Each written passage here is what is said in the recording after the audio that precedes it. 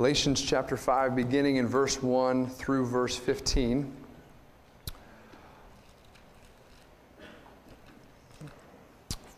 For freedom Christ has set us free. Stand firm, therefore, and do not submit again to a yoke of slavery. Look, I, Paul, say to you that if you accept circumcision, Christ will be of no advantage to you. I testify again to every man who accepts circumcision that he is obligated to keep the whole law. You're severed from Christ, you who would be justified by the law. You've fallen away from grace. For through the Spirit, by faith, we ourselves eagerly wait for the hope of righteousness. For in Christ Jesus, neither circumcision nor uncircumcision counts for anything, but only faith working through love. You are running well. Who hindered you from obeying the truth? This persuasion is not from him who calls you. A little leaven leavens the whole lump. I have confidence in the Lord that you will take no other view, and the one who is troubling you will bear the penalty, whoever he is. But if I, brothers, still preach circumcision, why am I still being persecuted? In that case, the offense of the cross has been removed. I wish those who unsettle you would emasculate themselves. For you are called to freedom, brothers. Only do not use your freedom as an opportunity for the flesh, but through love serve one another. For the whole law is fulfilled in one word. You shall love your neighbor as yourself. But if you bite and devour one another, watch out that you are not consumed by one another. This is the word of the Lord. Amen? You may be seated. Let's pray.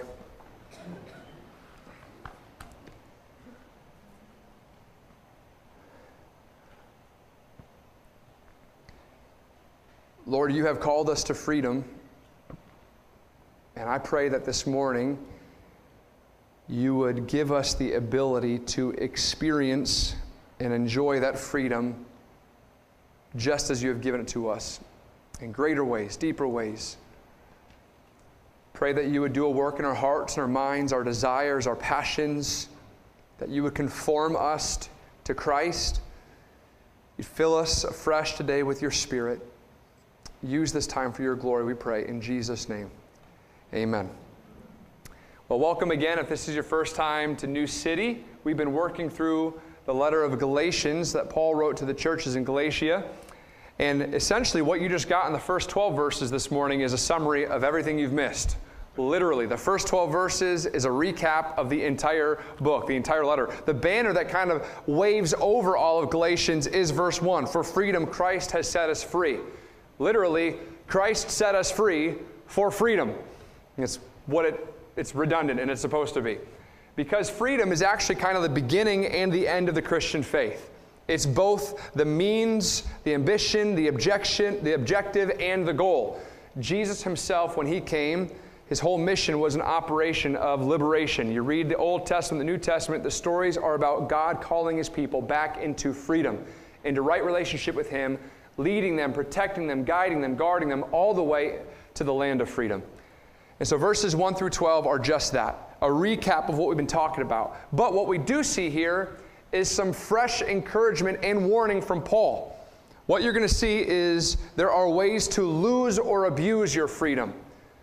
Then you're going to see that there is a way to experience and express freedom. And then you're going to see how we can get to the land of freedom. And so let's dive in this morning. Number one, what does Paul say about how we lose or abuse freedom, specifically in regards to legalism and indulgence? So if you look at verses 1 through 4, Pastor Mike has actually spent a lot of time here in several of his sermons talking about how Christ has set us free from the law. Specifically, and this is just a brief recap, that we are not under an obligation to keep the commands of the law in order to be in right relationship with Jesus. And all God's people said, amen. That is really good news for us today. And so as you've heard over and over, there are these false teachers, these people, these influential men in Galatia are coming in on the example that Paul is giving here over a dozen times in Galatians is that they are trying to get these people free in Christ to submit to the law, specifically that of circumcision, saying if you are not circumcised, you actually see this in Acts 15, then you are not saved. That's actually kind of what's taking place. You're not in right relationship with God. And so the influence is strong. A little leaven leavens the whole lump. And so there are people who are giving in, walking away from their freedom. And Paul's like, I'm shocked that you're walking away from your freedom and you're going back into this yoke of slavery. Don't submit again to the old way of living. And so there is definitely a way to lose your gospel freedom, lose the experience of your gospel freedom. And that is by submitting again to the law. But there's also a warning that Paul gives here that we haven't spent a lot of time on yet, and that is the abuse of freedom, that of indulgence. For example, if you look at verse 13, Paul says, "You were called to freedom, brothers. Do not use your freedom as an opportunity for the flesh." Don't abuse it. In Galatians chapter 1, verse 4, Paul kind of sets the tone for all of our experience in this world. He says that we currently live in a present evil age. And so Pastor Mike wrote this responsive reading this morning. We read this thing together about the now and the not yet. You've probably heard the term if you've been around the church already, not yet. It's this concept of we are experiencing many wonderful things of Jesus and his kingdom in incredible ways, and yet we don't experience them yet fully. So as Pastor Mike says over and over, the kingdom of God is afoot. And so there's glimpses of righteousness and joy and peace, and there's restoration and healing, and there's miracles, and there's overcoming sin, and yet it's not fully here.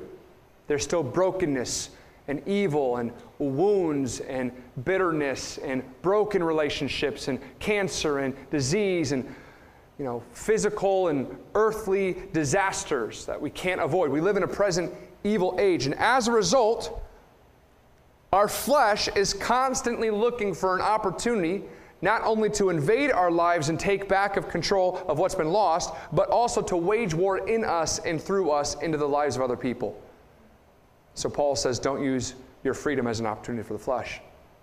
The flesh is like the sworn enemy of your relationships and your community and Christianity. It's full of self-centered passions and desires that will wreak havoc in your life and the lives of those whom are around you.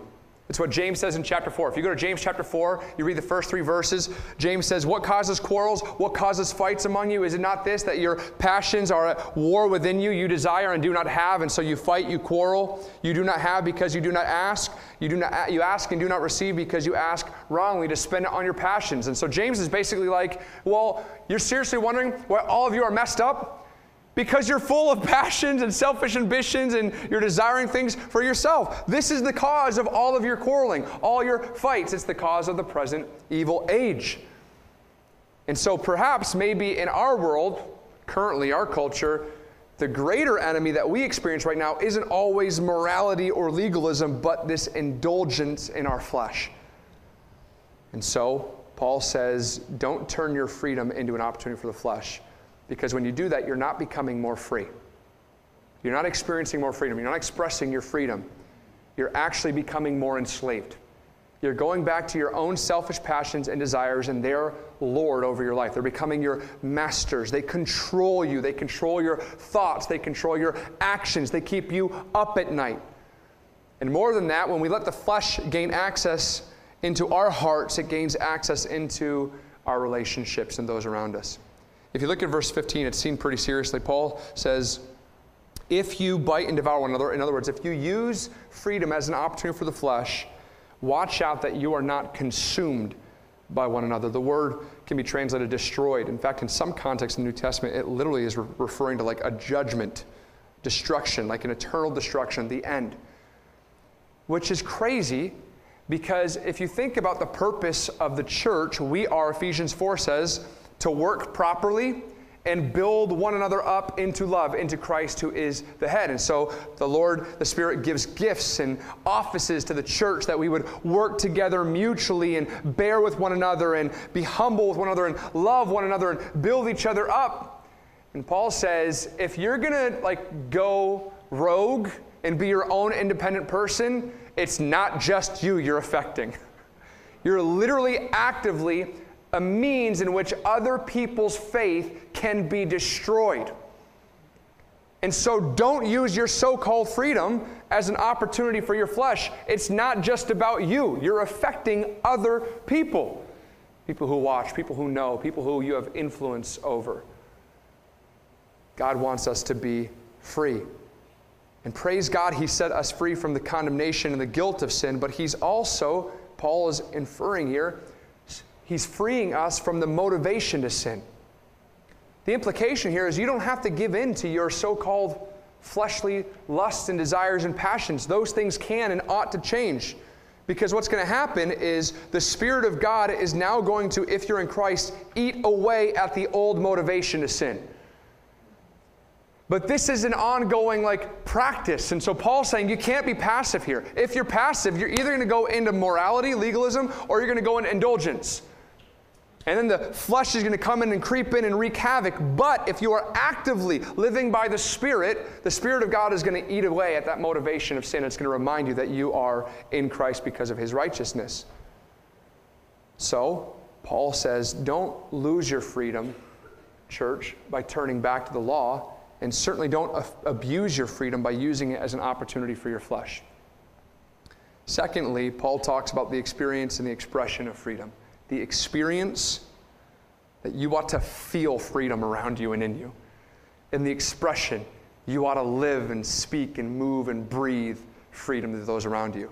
And that is faith working through love. Look at verse 13 through 15.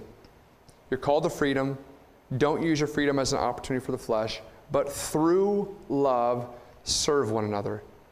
And then Paul quotes Jesus by saying the whole law is fulfilled in one word, one command, one exhortation. The whole stinking thing comes down to this. You shall love your neighbor as yourself. Oh, man. The Bible is overwhelming. Remember when I was getting my MDiv, there's this one Old Testament survey activity that we had to do in one of my classes. You basically had to go through every book of the Old Testament, and just the question of the quiz was just it listed the Old Testament book, and then you had basically a paragraph or less to kind of sum up the entire book. How would you do? I think I got like a A-. I better. And I remember preparing for this quiz, and I've read much of the Old Testament over and over, and I just thought man, there's so much to remember. The Bible is so big. It's overwhelming. There's so many stories. There are so many prophecies. There's so many connections. There's so much imagery, and there are rules and commandments littered throughout. And it's just, even in this context, Paul is basically saying, hey, don't get caught up in legalism, but don't get caught up in indulgence. Don't look to the law for your morality, but also don't use your passions. And it can seem kind of overwhelming and even paralyzing to figure out well, where's the middle ground where I'm supposed to be? Because it's kind of you're saying, don't think too much about this, and then don't think too much about that. And anybody ever feel as a Christian, just tell me what I'm supposed to do? It'd be so much easier if this was 8 words. And it was here's how you should live your life. And actually, that's kind of what happens here. Your life is full of things like, how often am I supposed to go to church? How much am I supposed to give? How many times am I supposed to forgive somebody? What am I allowed to watch? What am I not allowed to watch? What am I allowed to eat? What am I not allowed to eat? Where am I supposed to go or not supposed to go? What am I supposed to say or not supposed to say? That's why Paul, quoting Jesus, says literally the most freeing thing here. He's none of this other stuff counts. Verse 6, circumcision, uncircumcision. The whole law, everything you need to know about Christian life following Jesus is summed up in this statement. Here's what you need to remember. Love one another. The whole thing. Let that guide you. Let that be the mold in which you live and move and breathe. Let that exhortation control your actions and your words. And so then you think about, how many times am I supposed to go to church? And rather than trying to figure out all the exhortations and commands in Scripture that are supposed to remember to navigate these principles, it's no, there's one principle. How often you should go to church? Well, you're supposed to love one another.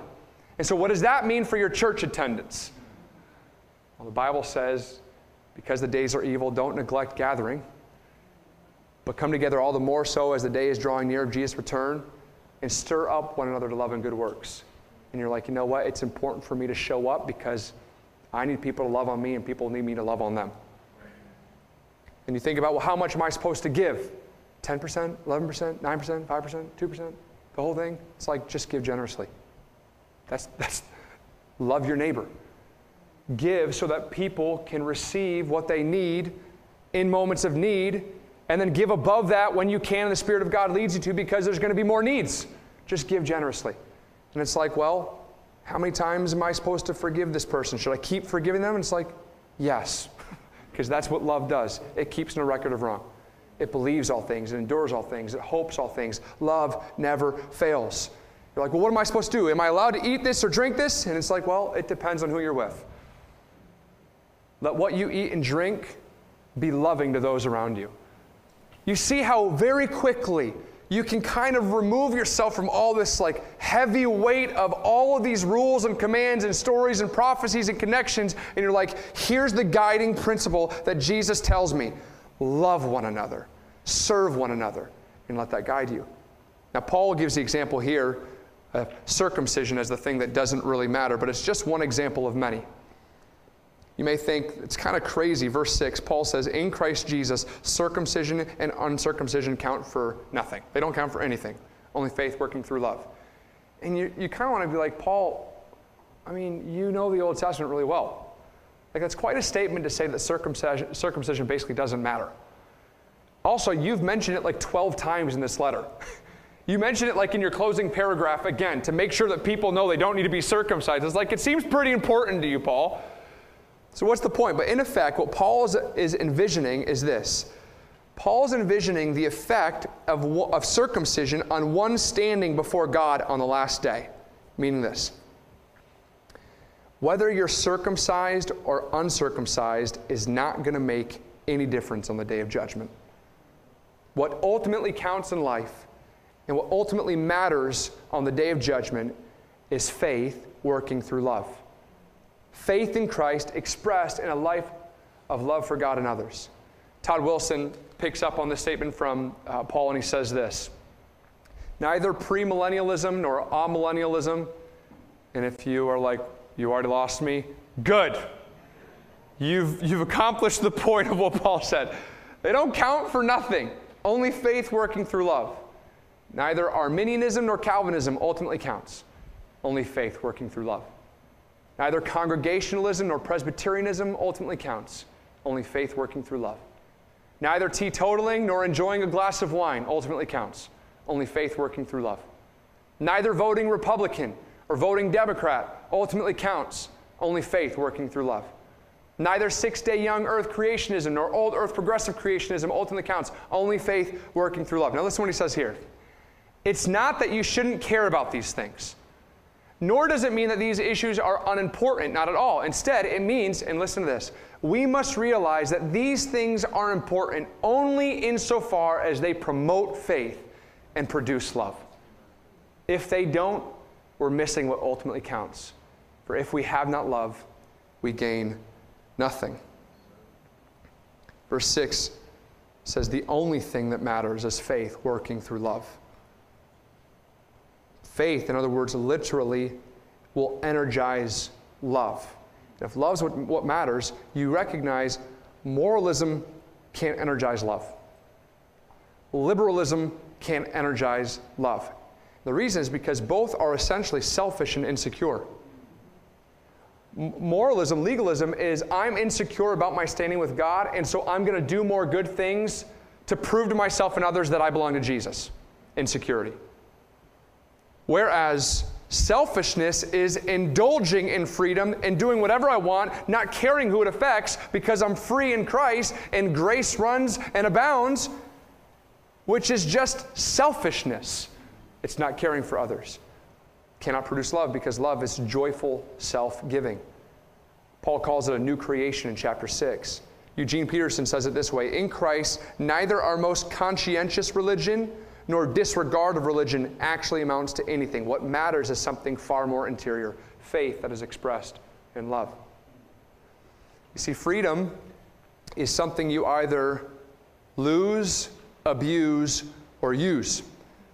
Meaning you're either going to forfeit freedom for legalism, you're going to abuse it for your flesh, or you will experience the increasing fullness of it through love.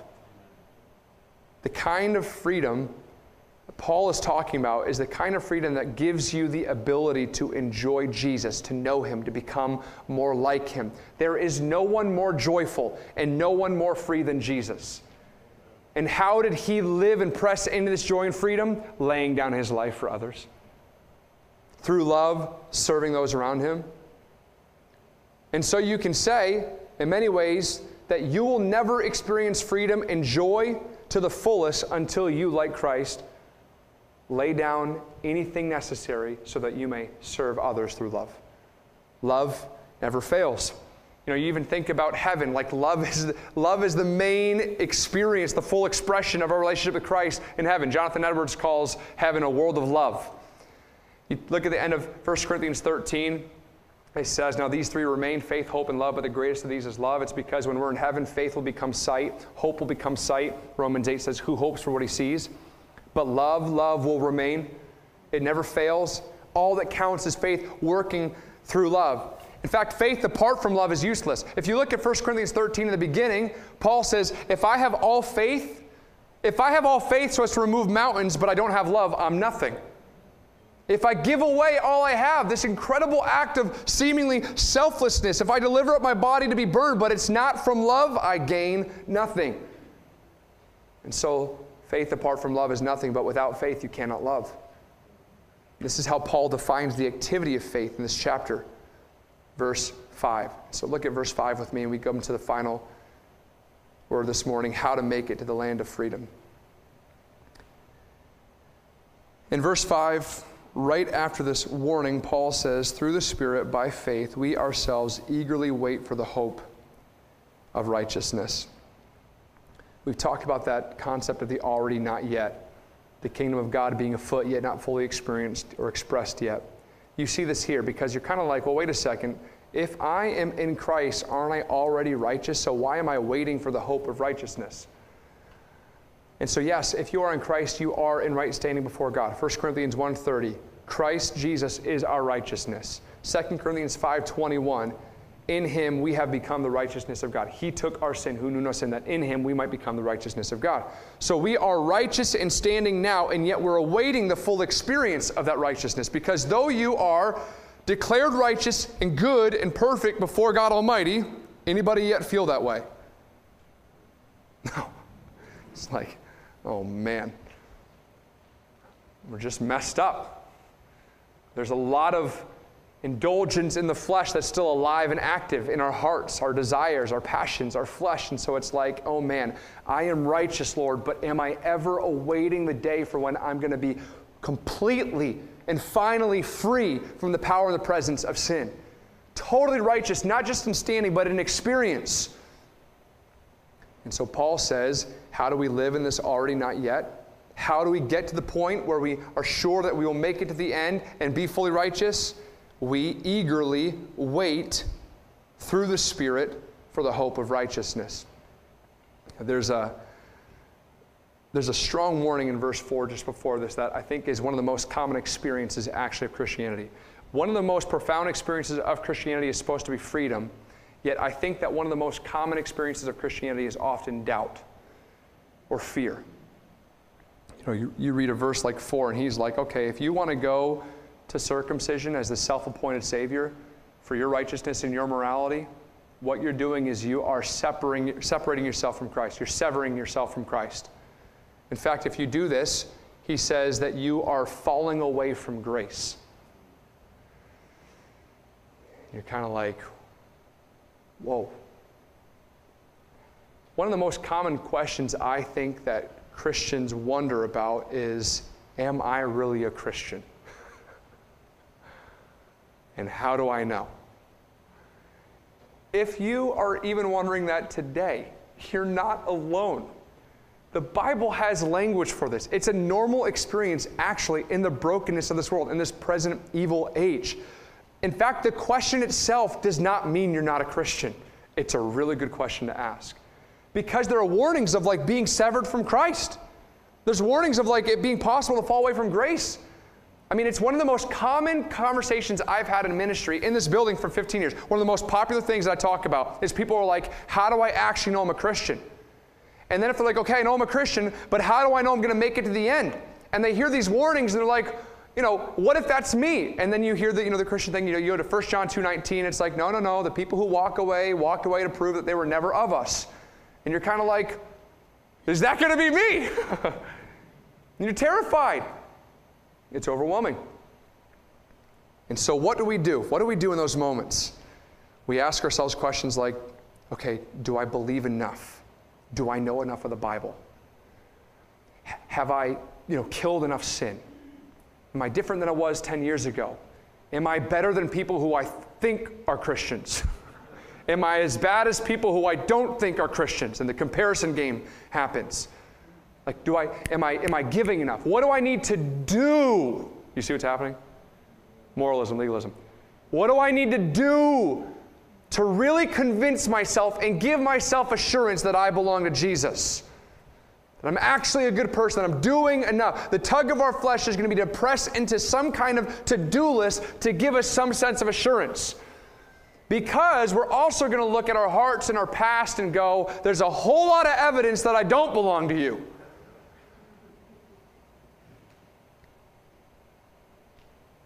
We try to use morality to give us assurance today and to get us to tomorrow. We try to prove to ourselves that we're different, that we're changed. And that is like the most enslaving thing. It's exhausting. When is it enough? When have I done enough to make up for my old sin? When has my heart changed enough? How do I get there? This is why what Paul says is amazing in verse 5. On the heels of the warning of those who could fall away from Christ, he says this. Here's what you do. Here's how you make it to the end. By the Spirit, eagerly wait for the hope of righteousness. Meaning this. This is literally what it means. Don't stop believing. Now, that is the most tangible Christian advice I think I've ever given. I'm serious. I mean that. The Lord is my witness. I think that's the most tangible advice I've ever given in my life. You want to know how you're going to make it to the land of freedom? You want to get to the end? Don't stop believing. I mean, literally, that's it. You wake up in the morning and you're like, Lord Jesus, I believe in you. I've got to trust you today. I need you today. The only work that is required to get it to the end is faith. The ones who make it to the end, the ones who don't fall away, they're not the ones who are less sinful than you.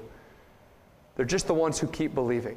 They keep showing up. They keep praying. They keep rehearsing the gospel. They keep renewing their mind. They keep setting their mind on Christ. They keep clinging to Jesus. They keep treasuring Jesus and trusting Jesus and pursuing Jesus and enjoying Jesus. And some days are easier and better and there's more growth than others. Amen? But every day is new. There's more mercy. There's more grace. There's another wave of renewal. Pastor Mike last week was like, you get punched in the face and you're like, all right, let's go again. Then you get punched in the face and you're like, let's go again. Then you get punched in the face, you're like, let's go again. That is the Christian life. We live in a present evil age, and your flesh is going to want to indulge in itself. And the enemy is prowling around like a roaring lion seeking to devour you. He's come to steal and kill and destroy. The only thing you got is Christ. It's the only hope. You'll never be good enough. You'll never outperform the wickedness of your past. And how freeing to know you don't have to. Pastor Mike, I think last week was one of the moments that actually changed my life. It's too early to tell. Because it's been 7 days. So everybody just calm down with the hyperbole. But I'm pretty sure there was a statement that Pastor Mike made last week, probably in passing, because if you ever look at Pastor Mike's notes, it's like 6 words. I don't know how he does it. I got 25 pages, just word for word up here. Not important. Anyways, I mentioned this in Sermon Plus this last Tuesday. Pastor Mike talked about the practice of getting out of bed and getting on your knees immediately and saying, not my will, but yours be done. And it's like, this last week, I've done that the majority of the week, and it's just a game changer. Because immediately in the morning, I recognize that my life and my day and my body and who I am doesn't belong to me. None of it does. I recognize that there's going to be trouble ahead of me, and I desperately need the Spirit of God to help me and go before me. I wake up and I'm reminded of the brokenness around me. I'm like, I just got to trust you. I have no idea what you're doing. I have no idea what's going on. But I know you're faithful. I know you're with me. I know your promises. I'm picking up those promises. I'm putting them in my pocket, and I need you to get me through the day. I believe in you. I believe in you. And then Paul's like, that's it. That's what you do. You want to make it to the end? You eagerly wait for righteousness. That's how you don't fall away from grace. That is what you cling to. You can't cling to the law, and you can't go off and indulge in yourself. The only thing that matters is faith that works through love. And so you wake up and you say, Lord, I believe in you, and I'm yours. And so now today I'm going to go, and you're going to lead me in your love to love those around me. That's why I exist today. And then at the end of the day, you say, Lord, I still believe in you. Give me rest. It's like every day, just ask Jesus to hold you deeper. In verse 1, Paul says, for freedom, Christ Jesus has set us free. Stand firm, therefore, and don't submit again to a yoke of slavery. The enemies of your freedom are legalism and indulgence. And so don't use your freedom as an opportunity for the flesh, and don't forfeit your freedom by going back to morality. Secondly, the greatest expression and experience of love or of freedom is faith working through love. It's the whole thing. It's the guiding principle for your life. It's what you need to remember today and when you wake up. And here's how you know you're going to make it all the way to eternity. By the work of Christ, trusting and resting in the Spirit. You just keep believing. You just keep showing up. Let's bow our heads. Lord, this room is full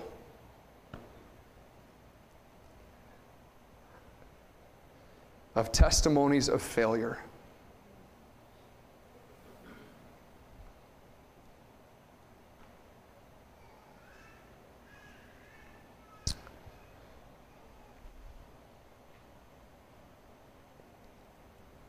The word freedom sounds so nice, but it seems so far away, I know, for so many.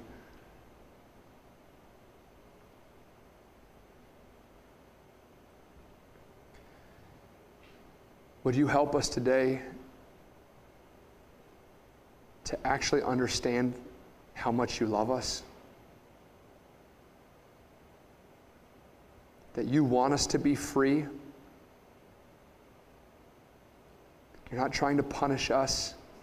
You're not requiring us to prove that we love you.